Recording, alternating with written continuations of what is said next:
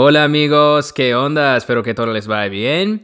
Bienvenidos de nuevo a Una Voz en el Desierto. Hoy vamos a hablar del libro de Enoc, principalmente, no es la palabra de Dios. Segunda Timoteo 3, 16 a 17 dice que toda la escritura es inspirada por Dios. Sin embargo, muchos cristianos dicen que el libro de Enoc debe estar en la Biblia.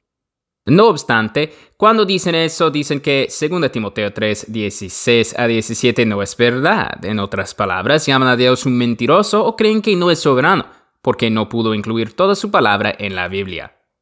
Otro problema. ¿Cómo sobrevivió al libro de Enoc el diluvio? Enoc fue sacado de este mundo antes de que naciera Noé. Deberíamos creer que escribió un libro y de algún modo pasó de generación en generación hasta llegar a Noé, quien consiguió llevarlo en el arca. Si la preservación, además, era tan importante, ¿por qué no se mencionaron la existencia del libro ni la acción de preservarlo en la Biblia?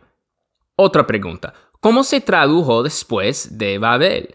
Enoc vivía antes del diluvio y hablaba el idioma que todo el mundo hablaba en aquella época. Dios confundió las lenguas en el Torre de Babel. Todos en la tierra se olvidaron del idioma prediluviano y comenzaron a hablar muchos idiomas diferentes. Eso significa que si Enoc escribiera un libro, si sobreviviera el diluvio y si de algún modo los descendientes injustos de Noé en Babel lo preservaran, ninguno de ellos habría sido capaces de traducirlo. Sí, Judas 14 a 15 cita el libro de Enoc.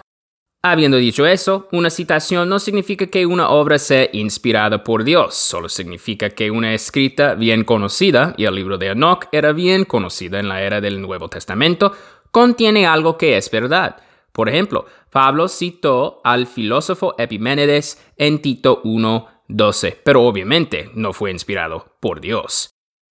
Para concluir, el libro de Enoc no fue escrito por Enoc ni fue inspirado por Dios. Si decides leerlo, pues todo bien, solo ten esto en mente. También no te olvides de Tito 1:14, que nos instruye a no hacer caso de leyendas judías.